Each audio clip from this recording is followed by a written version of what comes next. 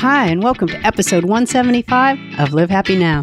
This is Paula Phelps, and today we're talking with Rick Hanson about his latest book, Resilient: How to Grow an Unshakable Core of Calm, Strength, and Happiness.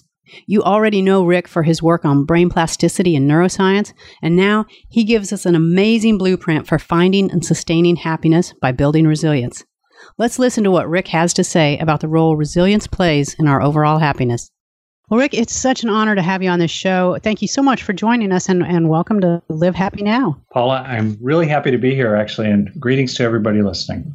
Well, you know, I've been reading your book, Resilient, and you have given us so many practical applications for neuroscience with your previous books, and this one has kind of a different feel, and I wondered why you chose the topic of resilience this time around. That's interesting. You picked up on that. You're right.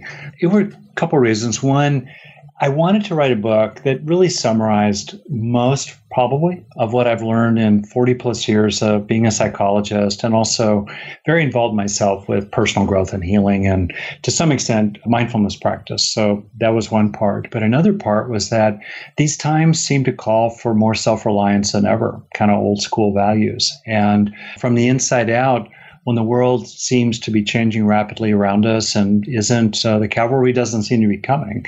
And so, meanwhile, therefore, it's particularly important to grow inner strengths of various kinds inside.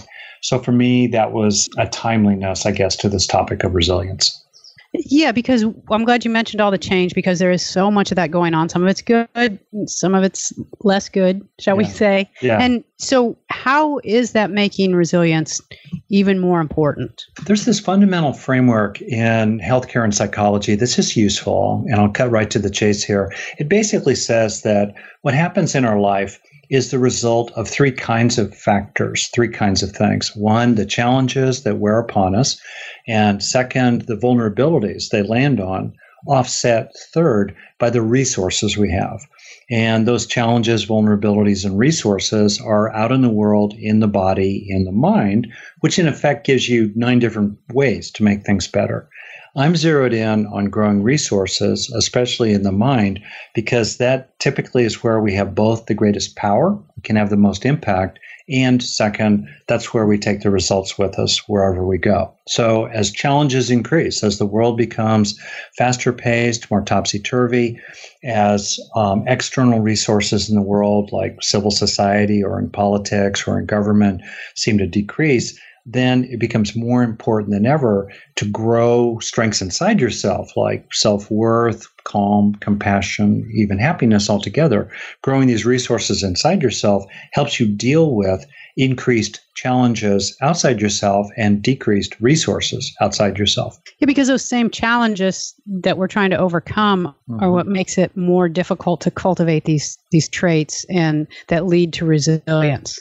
I think that is really interesting. Can you say more what you mean by that? Like, why do you say that? Well, I think a lot of people feel a little at sea right now, and kind of like, I just don't have, I'm not grounded. I don't have the gratitude that I need to get through this day. We feel a little jangled, a little maybe defensive. And so that makes it a little bit more difficult to cultivate some of the things that we feel and some of the principles that you talk about in your book. Now I get it. I certainly agree with you. And that's why I think that it's so important to look for those little opportunities. In other words, the worse your life is, in effect, the more important it is to look for those little opportunities in your day authentically to experience something good, like gratitude or determination or grit or patience or some greater skillfulness in dealing with someone who isn't like you, maybe in some way. So it's more important than ever to look for those little opportunities, to have those experiences, and then using what's called, as you know, positive neuroplasticity, help those experiences that would otherwise be fleeting and passing with no lasting value, help them actually leave lasting residues behind, hardwired into your nervous system.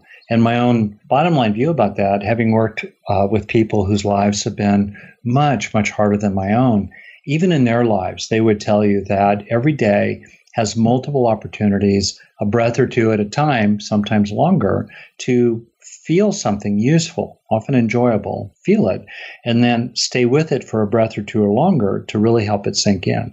And I'm with Captain Kirk in the Star Trek movies. I reject the no-win scenario. I just think I'm also with Viktor Frankl, a Holocaust survivor, who just said, no matter where you are, deep down inside your mind, there's a kind of sacred freedom and autonomy there in how you can choose your responses to circumstances and how you can learn and grow from them. But how do people better choose their responses right now? Because we seem to be very reactive. Yeah. And everyone's got their hot button is a little hotter these days. So how do we make those choices better? How do we ease back into ourselves and find those traits that are going to navigate us through this better?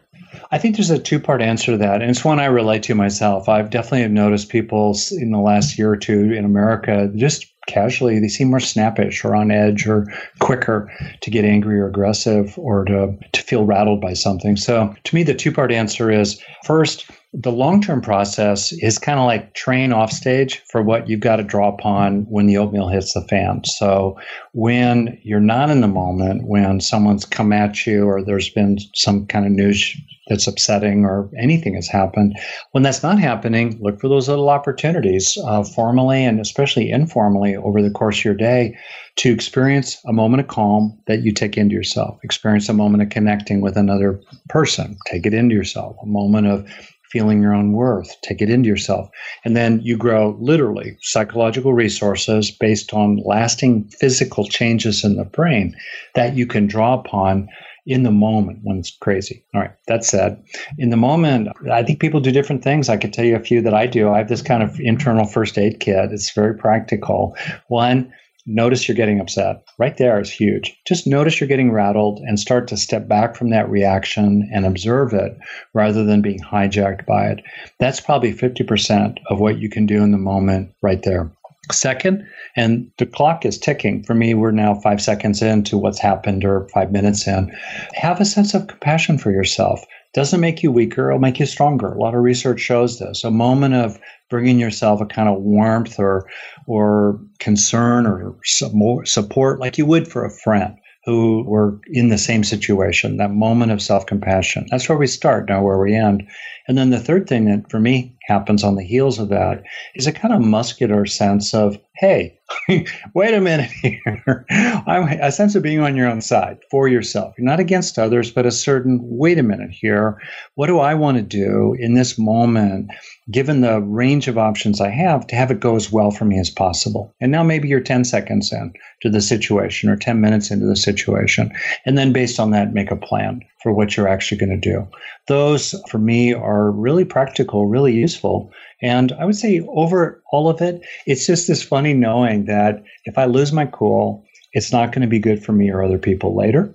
I imagine maybe a video camera recording everything. It'll be played at my kid's wedding or my memorial service or the board of psychology. I don't know. That kind of keeps me in the straight and narrow.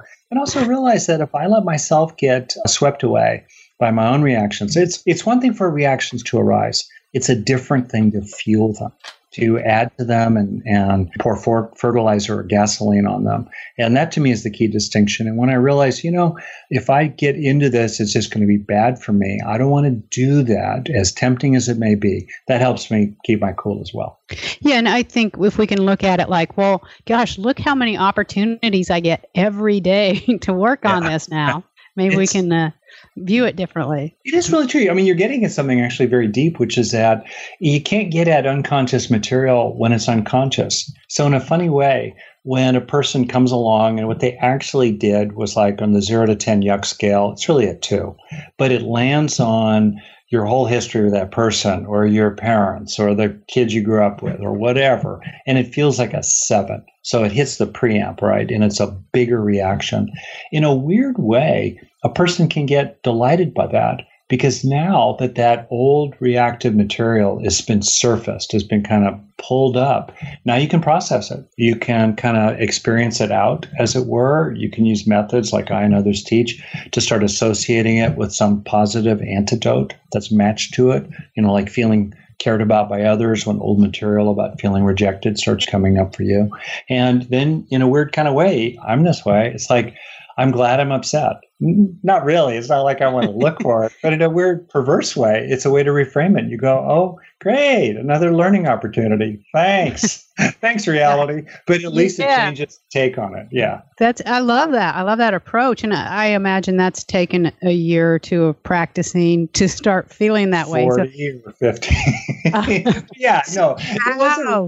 How do you start thinking that way? I think well, for me, honestly, going back to in my 20s was really when it kind of came forward. And I think for me, the heart of it is, in a sense, enlightened self-interest. You just realize it's in your own interest to look for opportunities to clear out the crud in your basement. And it's in your interest to reframe crummy things that are happening, not at all to look at them through rose-colored glasses or look on the bright side or all that stuff. I don't believe in that stuff. Forget positive thinking. I want to think realistically, right?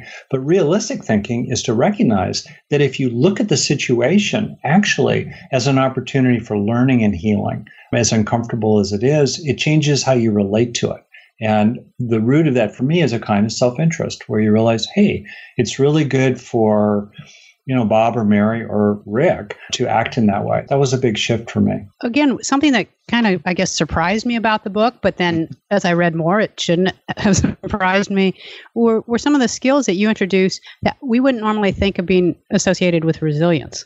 Like when you talk about compassion and generosity, I really didn't expect to see that. So do you find that surprises people to learn that these are traits that can help them with their resilience journey? I think many people are surprised by the fact that what could be seen as forms of tenderness or softness actually, as much research shows, make people tougher.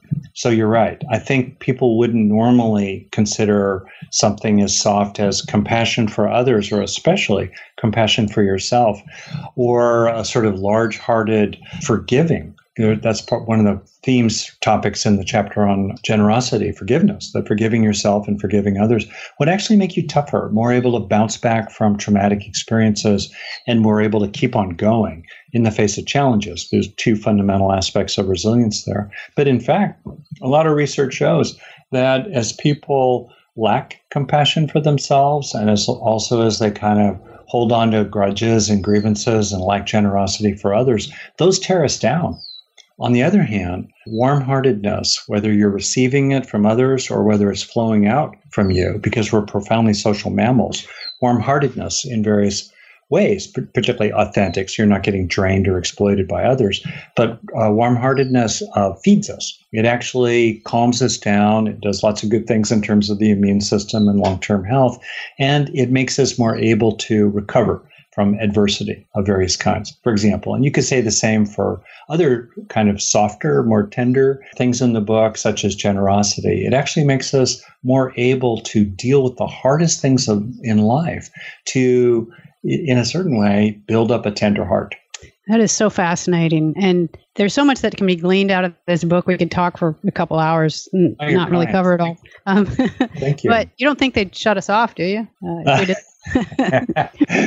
Well, I want to drop one more thing in, which is that even ambition, research is showing that people are more likely to sustain the highest levels of performance in top settings, academically, in business, professionally, and they're more willing to really go for it as they build up this core of some of these softer things inside, such as self-compassion or a sense of self-worth, because they're more willing to risk failure. They're not so freaked out by the possibility of criticism because they have more resources inside. And I think that there are a lot of myths that pain is what makes you stronger. Most of the time, pain makes you weaker. A lot of research on that. Most pain has no gain either. And then there's always a question, could I have acquired that, fill in the blank, that determination, that fortitude, sense of purpose, sense of meaning, sense of connection with others? Could I have acquired those things without having to have gone through that horrible, horrible experience? And I think as someone who's been in the world now, I'm getting older, I've been in business, I've been in a lot of situations, I've done a ton of wilderness activity, rock climbing, and other very scary things. And I've been working with many, many people over the years. One thing that's really striking is to appreciate that there are a lot of myths about what makes us stronger, and that actually pain is weirdly overrated. And there's a lot of negativity about happiness, but one of the most powerful ways to make yourself stronger is to find more of an authentic happiness. Well, that's good news for everybody out there. It's true. So now, are some people born more resilient than others? Because some people just seem like they are more resilient coming out. Yeah, it is true to an extent. So in ballpark, about a third of a person's attributes on average are innate. So that's the born part. That's the nature side of the nature-nurture question. But roughly 2/3 of the variation in individual characteristics, psychological attributes, including resilience, is acquired over time. Isn't that interesting? And so that means that we have both tremendous power to gradually help ourselves, maybe overcome some vulnerabilities related to our temperament. I was lucky in some ways. I'm fairly calm in my temperament. On the other hand, I'm prone to anxiety. I've known people who are very sensitive, or they had a hot temper, a quick temper. So you work with your tendencies. But the other 2/3 is fundamentally under your own influence, both in how you do the best you can to arrange the circumstances in your life, as well as in how you react to them. So to me, both are true. Nature and nurture are both true. But again, here too, there's kind of a myth that overvalues nature, innate genetics and so forth. And sometimes that gets used politically in various ways too, to sort of justify not trying to nurture people as well as we possibly can, including in terms of social policy. But the takeaway for me is that each one of us has tremendous influence over who we are becoming if you just keep at it. And also, because we have tremendous influence over that, we have tremendous responsibility as well. No one can do it for us. I really can't think of a better book for our lives right now at this moment. And so I thank you and your son for writing it, because it's so wise, it's so applicable, and you really make it easy for us to become more resilient. Thank you. That was Rick Hansen, author of Resilient: How to Grow an Unshakable Core of Calm, Strength, and Happiness. In just a moment, we're going to tell you how you can learn more about his new book. But first, Live Happy's Chris Libby fills us in on the latest scoop about finding happiness at work. Welcome, Chris. Hello. Thanks for having me. Always a pleasure. And what a great topic. Happiness and work. A lot of people don't think those two things should be in the same sentence. Historically, no, but the research is showing that it's critical, that if you want your business to be successful, more and more research is pointing towards having a happy workforce. It improves productivity, which improves the bottom line, and everybody's happy. The workplace is where we spend a third of our day, essentially. And sometimes it seems like a lot more. Yeah. I mean, we navigate relationships there. It can bring meaning and purpose to our lives. So to have a happy work environment is very important, not just for the employees, but for the employer too. One segment, the largest segment of the workforce, are millennials, and they are not very happy right now. They are burning out.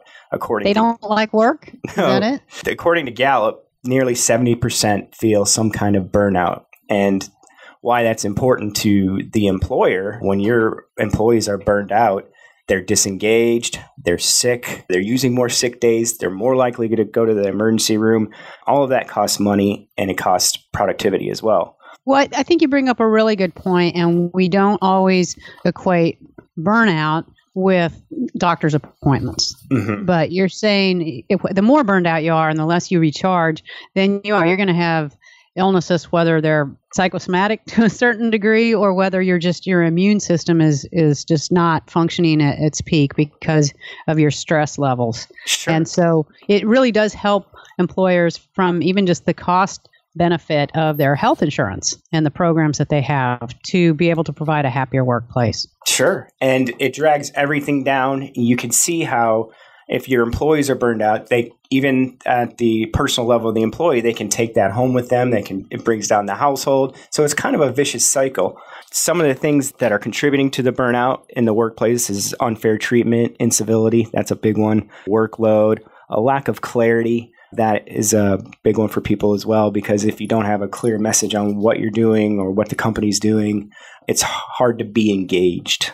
Now, something that employers can do to combat this problem is they can train their managers to be more like coaches. This is what Gallup recommends.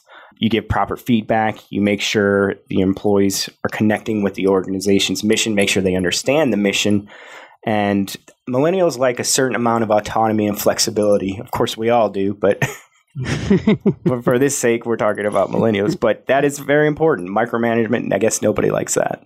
Well, is that why this generation is feeling burnout more than other generations? Possibly. I think my opinion is more emotional now than it's ever been. I mean, typically when you thought about work back in the 60s, 70s, it was more habitual. You go in and do the same thing every day. Now, I think since the landscape has changed for the workforce, we're used to everybody collaborating, more ideas, more creativity. And I think maybe this generation grew up more like that. And probably a previous generation started to, and as their parents, they instilled that onto their children, and now the children are in the workforce. That makes sense, because I know growing up, my dad ran a feed store. You didn't hear him talking about fulfillment and, how much he loved going into work, but you didn't hear him complain about it either. It was just, they would get, that generation would just get up and they do something and didn't really put much stock into whether or not they enjoyed it. So we've really changed our view of what we need to get out of work. For sure. One of the other things to help with that is that we're very under-vacationed in this country. So if we want to lessen the burden of our burnout, we can use all our vacation days, because Project Time Off, it's a group that's backed by the United States Travel Association. They say that people who do use all of their vacation days and don't leave anything on the table are a lot happier than the people who don't. Travel has lasting benefits to your physical health, your mental well-being, and it's a good economy boost too. We have 200 million unused well-deserved vacation days, and that's a loss of $62 billion with a B in benefits. So, oh my gosh, more than 50% of the American workforce leaves vacation days on the table. We have this weird thing in our brains as Americans that we don't deserve our vacation days. That's so interesting, because we know that, say, there's more doctor's appointments. I personally have individuals in my family who have more than used up all their doctor's time, their personal time for doctor visits, but haven't used their vacation time. Mm-hmm. And so what is it that's making us not take advantage of something that's going to regenerate us, and it's going to help us come back refreshed, and it's going to improve our work performance? Why are we not doing that? I don't know. According to this survey, if we use more of the vacation days, we probably won't have to use as many PTO days. So your takeaway from this then is that everyone should start putting in for their vacation time right now. Yep. Okay. Also, yes, a very important thing is don't be afraid to plan out your whole year of vacation days, because it helps everybody. That's very cool. So it's actually a selfless act. Mm-hmm. Like if you're having trouble, if you're one of those workaholics and you're having trouble, like I just can't walk away, it's do it for your coworkers, right? And your company. Yeah. I say if you leave your vacation day on the table, that's literally a waste of time. So this month's column, I really love it. I mean, you always give us something great to think about, a few great things to think about it. But I really like this one because it does look at finding happiness in the workplace. And what's so wonderful about it is it kind of makes you feel like it could be done. Like you might actually be able to find some happiness at work. There you go. All right. Well, Chris, thank you so much. Next month, you'll be back again with a new way to find happiness in another area of our life. Sure. And if you want to find out more, just go on to our website, livehappy.com, and look under Finding Happiness. If you like what you've heard here today and want to hear more, go to Apple Podcasts or wherever you get your favorite podcast, search for Live Happy Now, and subscribe today. And to learn more about Rick's book and to check out Chris's findings on happiness at work, visit us at livehappynow.com. And while you're on our site, you can swing on over to the Live Happy store, enter the promo code PODCASTDEAL, and get 20% off anything and everything in the store. Finally, special thanks to our sponsor, Momentous Institute, who's having their 7th annual Changing the Odds Conference, September 27th and 28th at the Omni Dallas Hotel. Visit momentusinstitute.org to learn more. That is all we have time for today, so please join us back here next week. And until then, remember to make every day a happy one.